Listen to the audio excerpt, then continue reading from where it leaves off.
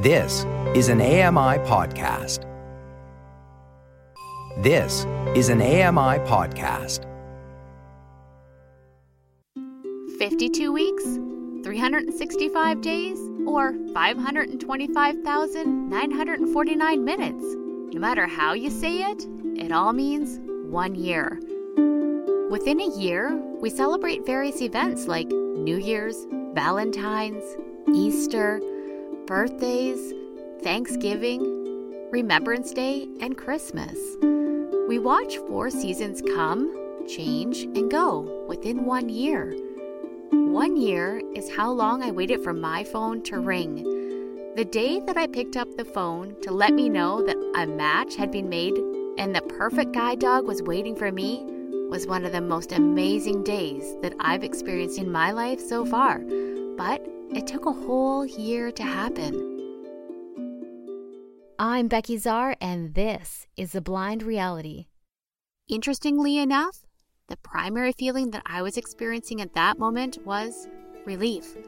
I had no idea that my shoulders were that tight and that I had transitioned into a slightly shallower form of breathing. That was until I got that phone call. And I finally felt my body start to relax and let go of some of the stress that it was holding on to. All the times that I had wondered if I had made the right decision when I submitted my application for a guide dog, all the hesitations that I had about getting a guide dog, all of my second guessing was instantly washed away the day that I got that call with a voice on the other end to let me know that a perfect match had been made. And soon, this box too would be checked to allow me to move forward in my life. The lady on the phone had told me that I had been matched with my future guide dog. When she said these words, happiness and a profound sense of joy ran throughout me. With a giant smile on my face, I remember flipping my phone to speakerphone so my husband and son could listen in to this long-awaited conversation. I was told that I was matched with a female Black Lab Golden Retriever cross who was 22 months old. While listening to these details, I could hear my son gasp with excitement. Reading his mind and my own, my excitement began to rise even further. As I began to wonder if I had been matched with one of the guide dog puppies that we had an opportunity to meet just 1 year prior as a result of some of the volunteer work I was doing. Out of the 4 puppies that we had met, there was one female, and she was definitely a shining star. Her name was Lulu. She was beautiful, calm, and had easily captured a piece of my heart. Feeling like a 5-year-old at Christmas, I could barely contain my excitement. I knew that my odds of being matched with Lulu were very slim. There were puppies being raised at various locations right across the country, with the aspiration of them graduating as guide dogs as well. Unable to wait 1 second longer, I had to ask the lady if she could share the dog's name with me. Happily, she replied to me, "Yes, absolutely. Her name is Lulu." Bennett let out an uncontainable squeal. At the same time, I started to giggle. I was matched with Lulu. I kind of felt like I had won the guide dog lottery, if there was such a thing. Our family had the opportunity to meet Lulu as a puppy, and that typically does not happen. But as a result, I felt a little connected to her even before she arrived on our doorstep.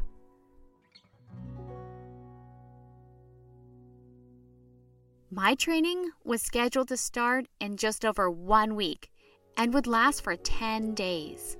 I was so grateful that I didn't have to go away to do this training, but rather a trainer from Ontario was coming to me. Our family spent the next few days eagerly preparing for Lulu's arrival. We went and bought her a fluffy dog bed, picked her out some toys and bones. I ordered her this super cute flower name tag, and of course, some pink dog bowls. We spread the word to friends and family that a new member would be joining our home soon. Training day finally arrived. I was so geared up and felt totally ready to take on this next adventure. Unfortunately, this feeling did not last long, but rather my confidence had totally plummeted within a few minutes of getting started. This was going to be a totally different experience than what I had anticipated. At the beginning of the training process, I remember feeling a bit stunned. I had seen other people navigate using a guide dog, and they made it look so effortless and simple. So I kind of thought that people were matched with these amazingly smart, well-trained and obedient guide dogs. They provided some instruction to the human, and essentially, off they went. Wrong. That image, in my perspective now, is totally wrong. Well, with the exception of the dog being amazingly smart and very well trained. That part is entirely true. I, on the other hand, had no idea what I was doing, despite all of my planning efforts. During that 1 year that I was waiting to be matched, I had joined various guide dog handler groups in attempts of learning as much as I possibly could in advance. I would listen to their stories, jot down a few of their tips and recommended must-have items. When I was matched, before my training actually started, I was provided a manual to review. I not only reviewed it, but I actually memorized several components. I also felt like I had a slight advantage because I had a couple of friends who had guide dogs, and I had really closely watched their interactions over the years. So that had to help me. I knew that there was going to be a lot to do and learn, but I thought that my preparation would at least provide me with a sense of comfort. I was totally wrong. I stood there on a sidewalk not far from my house with my head spinning, feeling completely out of my element. I had been really looking forward to this opportunity. My anticipation and excitement was bubbling over. I felt like I was so close to recapturing another part of myself. But at this moment, I did not experience the feelings that I thought I would, but rather a sense of hopelessness began to consume me. I tried hard to focus on my trainer's words and concentrate on both my actions and Lulu's at the same time, trying to process the directions that I was given, my placement, the dog's placement, as well as all of the auditory and tactile feedback that I was supposed to be understanding and processing. Despite my efforts, it felt like nothing was going into my head. It felt like I was absorbing none of the information that I should have been. I could feel my level of frustration beginning to rise. I have always hated disappointing others, but the feeling of disappointing myself at this moment was going to feel even worse. Learning to walk with a guide dog is probably one of the hardest things I've ever done. I just felt so overwhelmed. I was not confident in my actions or Lulu's judgment. I suddenly had flashbacks to how I felt when I was initially learning how to use my beloved white cane. I just couldn't help feeling all of the ugliness that went along with that. And here I was, once again, fighting for my independence and safety. When sighted, walking was just something I did with minimal effort. It just happened naturally. Now, as I stood there on the sidewalk, holding onto a harness, giving direction to the dog using my hands and feet, while speaking the corresponding command, well, it felt anything but natural. And if I'm being completely honest, several times over that 10-day training, I wanted to quit. I wanted to just go inside, sit on my couch, and escape reality. But I didn't quit. Once again, I kept taking step after step, making errors and just trying again. Several times, I caught myself looking down at the blurred image of the amazing dog that stood next to me. She didn't know me, but to her, that didn't matter. She just happily did her job, trusting in me when I was learning to trust in her. As we approached a park and were getting ready to turn in for the first time, I could feel my level of stress rising even further because I was familiar with this park. And as a result, I knew that twisted walking paths stretched around play structures and weaved throughout urban trees. This park was home to a small urban lake, and as a result, geese and rabbits lived there too. It was also a common place to find children on bikes, as well as families walking their pet dogs. As a sighted person, parks like these are used to represent calmness and an escape. Now, parks like these to me invoked a level of anxiety because there was no way to predict on my own what was coming next. And I also knew that I no longer possessed the independent ability to navigate those winding paths that laid in front of me. Standing in front of the park, listening to information from my instructor, while I mentally prepared myself for some epic failure, my thoughts were suddenly interrupted by a light repetitious feeling of Lulu's tail bouncing off my side in excitement. She was excited about this new adventure that I was totally terrified of. I couldn't help but smile and completely admire her. She felt confident. At least one of us was, I guess. But it was at that moment that I handed her a little piece of trust. She had this, and I had to let her show me that she had me too. We were a team, and it was time to start to build our relationship. As the days progressed, so did we. Lulu and I started to get into a groove. Things were finally starting to click, and my mind was in fact actually slowly absorbing the information, and I could feel a little flicker of confidence back. My trainer kept on encouraging me, complimenting us, and commending me for all the progress that Lulu and I had made. She pushed me outside of my comfort zone, a place that I don't typically like to leave, but it was her encouragement and kind nature that made it all possible. By the end of our training, the bounce in my step had not fully returned, but I totally had a feeling that it was still in me. I just had to continue to put the work in, so that one day I could actually find it. They say that it takes about a year to fully develop a guide dog team, and Lulu and I most definitely had good times and bad during that time. It was a slow progression, but there was just so much for both of us to figure out. Internally, I had decided to place my white cane at the front door, where it had been perched for the last several years. Initially, I had placed it there as a convenience factor when I used to use it, just because I could easily grab it as I was heading out the door. But this time, I placed it there for a whole nother reason.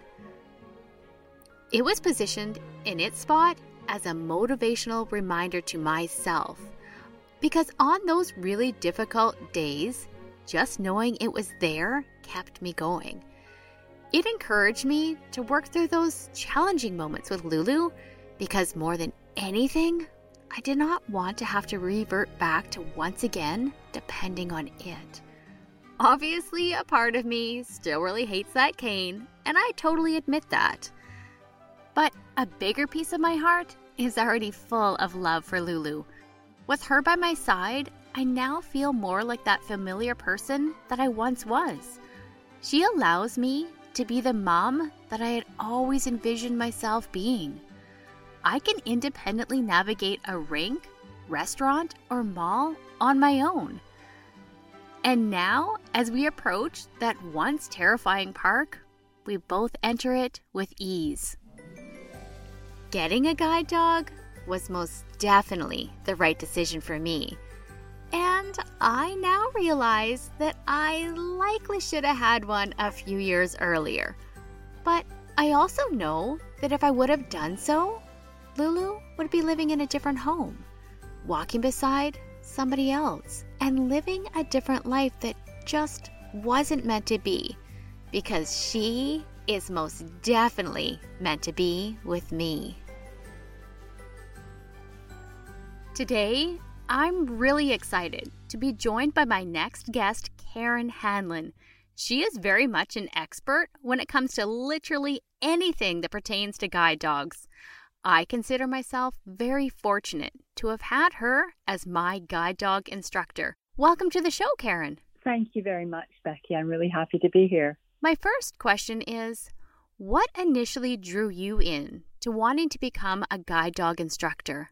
I didn't really know much about guide dogs at all before I applied to become an instructor. I had just finished university. I had been studying zoology in Manitoba and was looking for a job and couldn't really come up with something in my field. I was very passionate about dogs, loved training my own pet dog, but apart from that, I really didn't have any experience with guide dogs or even people with sight loss.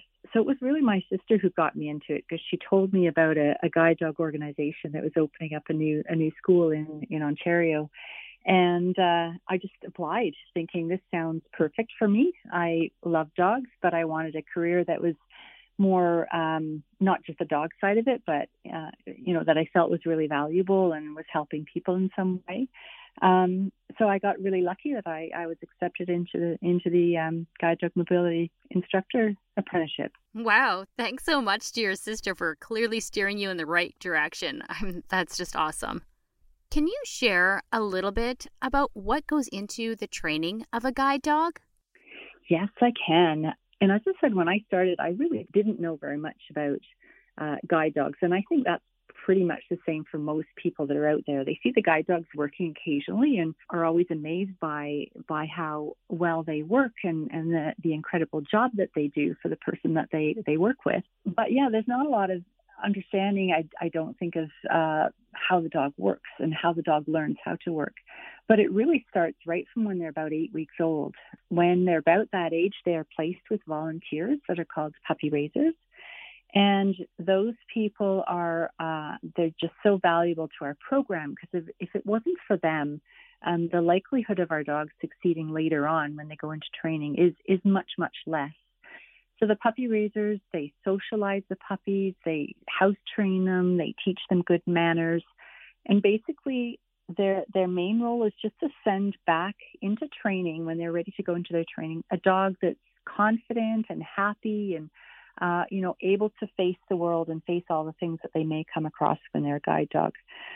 So when they're about 12 to 15 months old, they do come from whichever puppy raising club they're in, whether it's, there's one in Halifax, Toronto, Winnipeg, Regina, Calgary. So they come from their puppy clubs and they head into Ottawa at about 12 to 15 months old. So just outside of Ottawa, we have a training facility in Carleton Place, and it's called our Canine Campus. And that's where they are placed with an instructor or a guide dog trainer, and they start their formal guide dog training. So by this stage, we hope they have, like I said, they're pretty well socialized. They have the basics of being a well-behaved dog, but they don't know anything about guiding yet. So it's up to the trainer to take them out, really, really consolidate all their obedience training, and then also teach them the guide role. So that includes stopping at curbs. They have to learn how to cross roads straight and nice and steadily, so that if on the way across the road a vehicle comes, that's another part of their training, is they learn how to be very careful, cautious around moving traffic to keep their person and the dog themselves, to keep them both safe. We teach them how to, another big part is we teach them how to avoid obstacles along the way. So, a person with sight, when they're walking down the sidewalk, they can naturally just walk around all the obstacles that are there. A person with sight loss may bump into things, and it's the dog's responsibility to learn to guide that person around things. So to leave enough space between themselves, the dog, between themselves and the person that they're guiding, so that there's room on their right-hand side for that person to get past things, as well as the dog themselves. So those are the main things. Another really useful thing, and as a guide dog handler, you can vouch for this, is that the dogs, they have sight, they have memory, and they have initiative. So they're pretty clever things, and they can learn how to find something for the person that they're guiding. So the person may ask the dog to find the door, or find the elevator, or find the stairs. And the dog starts looking around when they're indicated that that's what they're supposed to be doing. And they use their sight and their memory and their initiative, and they start to guide the person over to the place that the person has asked them to find. But so there are all those things that they learn. Basically how they learn them is they will go out for training walks, usually twice a day, once in the morning and once in the afternoon, with their trainer, to all sorts of different training areas around the Ottawa Carleton area. Some indoors, so like shopping malls and stores, and mostly outdoors, just on sidewalks, and occasionally in places where there aren't sidewalks and suburban areas. And it's basically all their training is positive reinforcement type of training. And all that really means is that whenever the dog does the right thing, they're rewarded for it. So it's a very nice, it's a very happy, enjoyable experience for the dog and for the trainer, because, every time they do something right, it's a joy to actually give the dog the reward, and the dog's happy and they just want to do it again. So in a nutshell, there's so much more to it than that, but that's pretty much how we train our dogs to guide somebody with sight loss. I obviously think Lulu's totally brilliant, but the find feature, or at least that's what I call it, is amazing. And she loves to do it. She's so proud of herself at the end, and I can tell she kind of gives me this look like, yeah, I totally nailed that. My next question is there something that you look for or consider to help you identify whether or not the dog is enjoying their training to become a guide dog? Yeah, and that's another good question, because I think people who don't really know much about guide dogs and how they work, sometimes we hear that, oh, that poor dog, they have to work. They have to go out there and they have to work. I can tell you, hand on heart, I've done this for such a long time, and I don't know one single guide dog that's out there that doesn't enjoy working. I would have to say that there are some that start to go through their training that have a lower, what we would call, willingness or motivation, or a low drive. Sometimes it's too low for them to be a guide dog. A guide dog is very specific type of dog that we're looking for. They have to have high willingness. They have to be quite confident and able to cope, so not too sensitive. So all those things that go into the type of dog that we're looking for. Of course, we're looking for a good health and all those things as well. But if we had a dog that didn't really want to do it, that dog wouldn't become a guide dog, and that would be absolutely fine. That dog might suit a better role, like the buddy dog role, which is a pretty easy role for one of our dogs. It's basically a companion dog for a young person with sight loss, just to get them used to having a dog and knowing the responsibilities. And there's also ambassador dogs. If it doesn't fit one of those roles, they will become a lovely pet. But most of our dogs, when they're out there, they love the work that they do.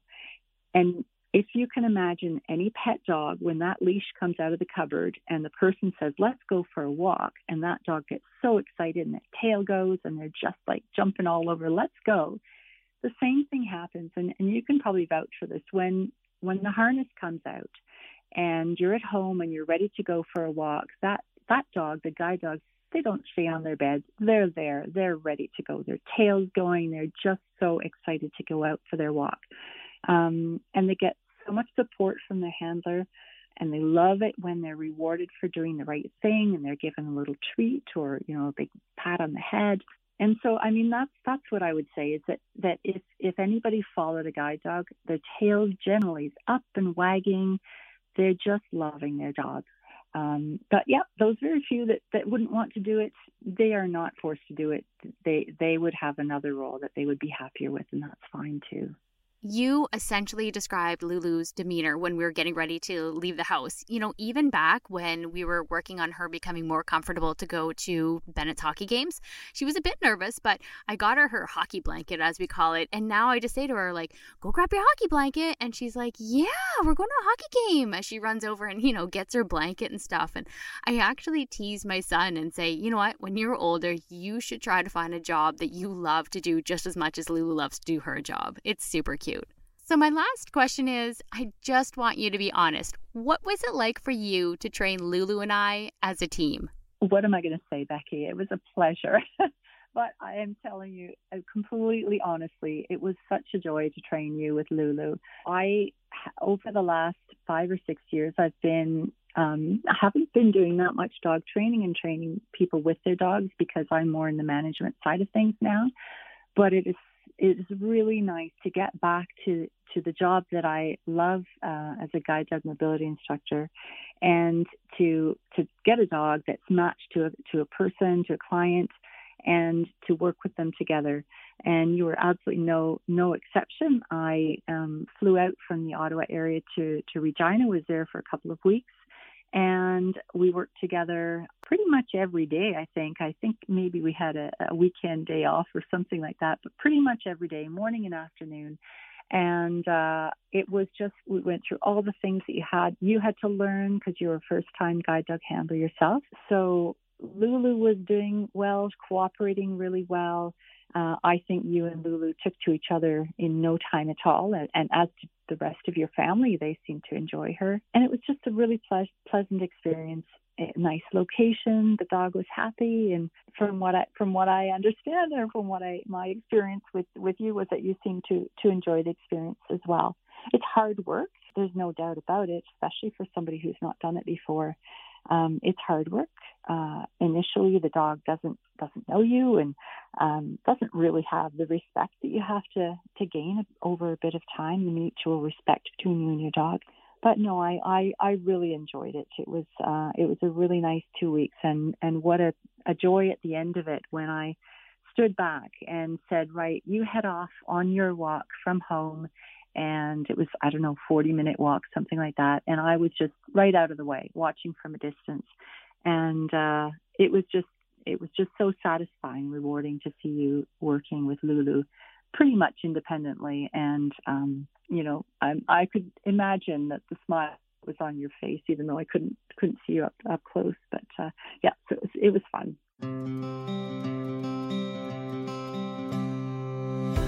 And that brings us to the end of this episode of The Blind Reality. I'd like to thank my guide dog mobility instructor, Karen Hanlon, for her patience and constant encouragement, and for joining me to have a conversation today. And as always, I'd like to thank my family for their continued love and support. This episode was written and produced by me, Becki Czar. Technical production was provided by AMI Audio's Nisreen Abdel-Majid, and the manager of AMI Audio is Andy Frank. Remember, until next time, if you need a hand, get it. If you can give a hand, give it. Thanks for listening. This was an AMI podcast. For more accessible media, visit ami.ca.